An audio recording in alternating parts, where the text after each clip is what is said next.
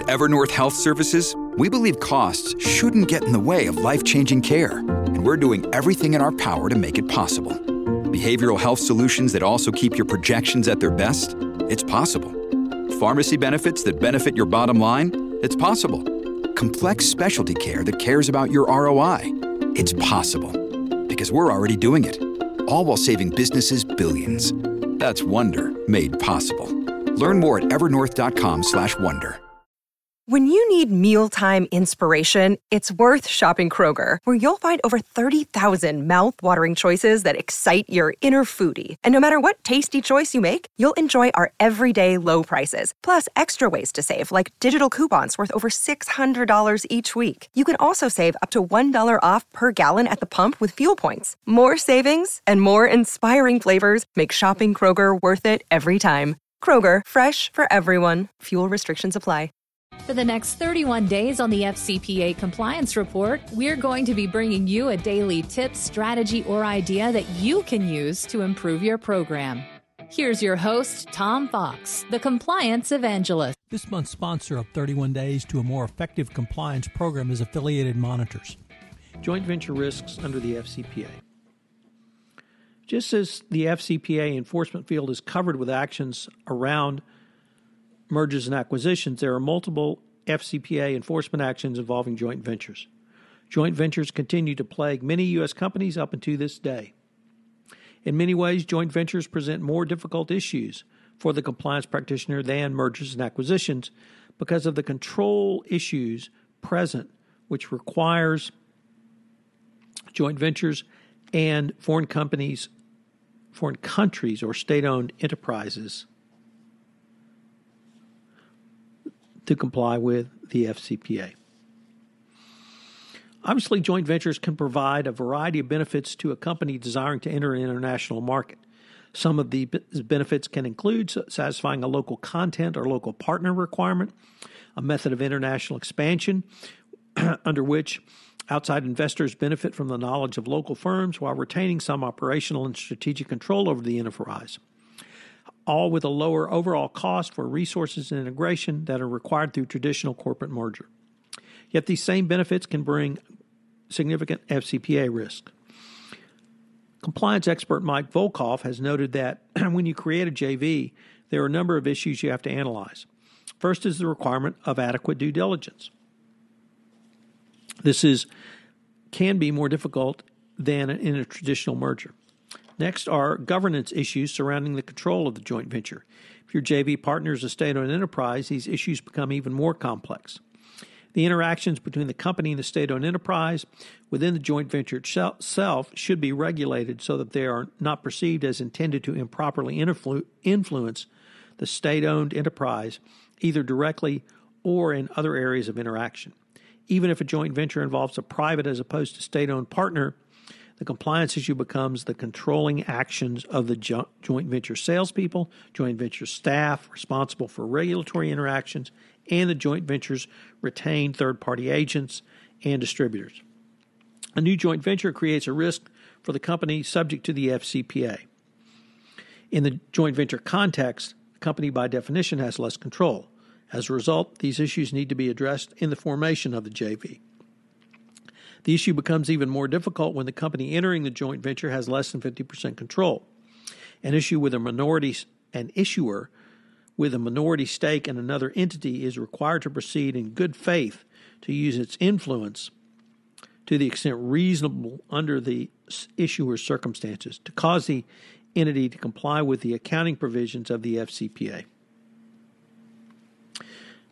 Pertinent circumstances include the relative degree of the issuer's ownership, the laws and practices governing the business operations of the country in question in which the entity is located. As early as 2002, the SEC brought a FCPA enforcement action regarding joint ventures. This involved Bell South and its Nicaraguan subsidiary, Telefonia. It was a Nicaraguan company that ceded operational control to an indirect wholly owned Bell South subsidiary. Relying on the FCPA's good faith influence requirement for an issuer holding a minority stake in another entity, the SEC alleged that Bell South held less than 50% of the voting power in Telefonia, but through operational control, had the ability to cause Telefonia to comply with the FCPA's books and records and internal controls provisions. There are multiple types of FCPA liability for the actions of a joint venture in which it is a partner. These can include direct liability, such as we saw with Halliburton and its former subsidiary, KBR, in the TSJK joint venture involving bribery and corruption in Nigeria. Halliburton paid a FCPA penalty of $579 million to the United States and an additional $25 million to the Nigerian government for the actions of its subsidiary. In addition to the traditional direct liability, joint ventures can also be a source of vicarious liability.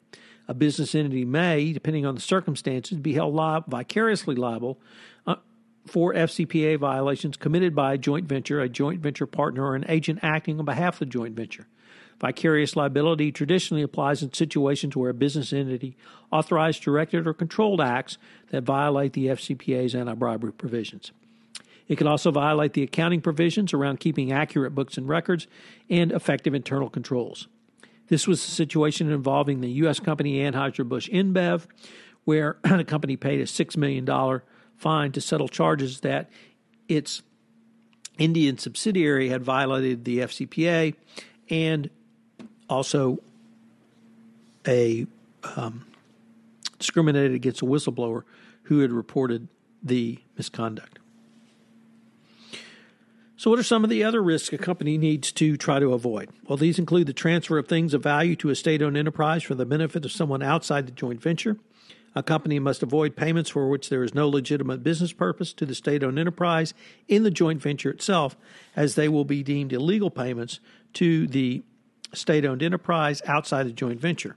In this case, the JV becomes a vehicle by which to disguise bribery payments for the benefits of those outside the joint venture.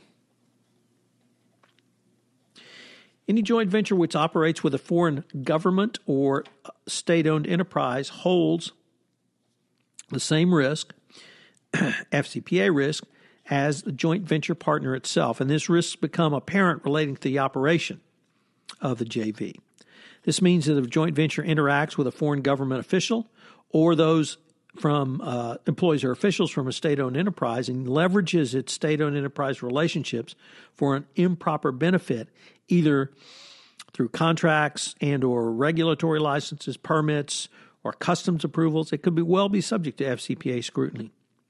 Unfortunately, it is often difficult to regulate a joint venture's interactions with foreign government officials, particularly when your partner is a state-owned enterprise, or where the company is relying upon the local company for its local contacts and expertise for business development and or regulatory knowledge and expertise.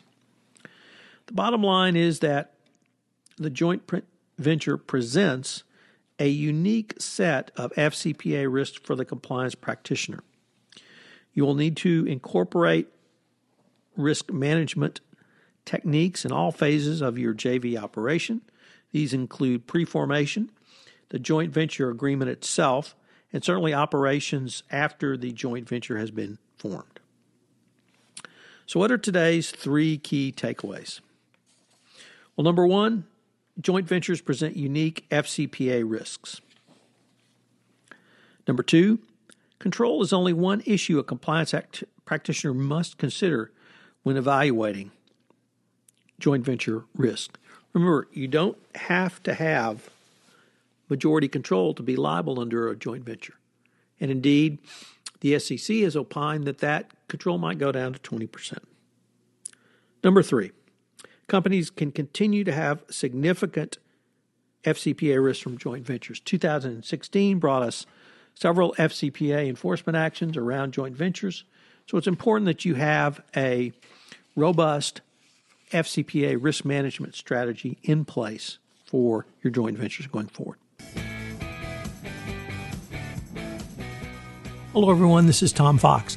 I'd like to thank you again for joining me for this episode of 31 Days to a More Effective Compliance Program around business ventures. And I hope you will join me for our next episode tomorrow. This podcast series on 31 Days to a More Effective Compliance Program is a production of the Compliance Podcast Network.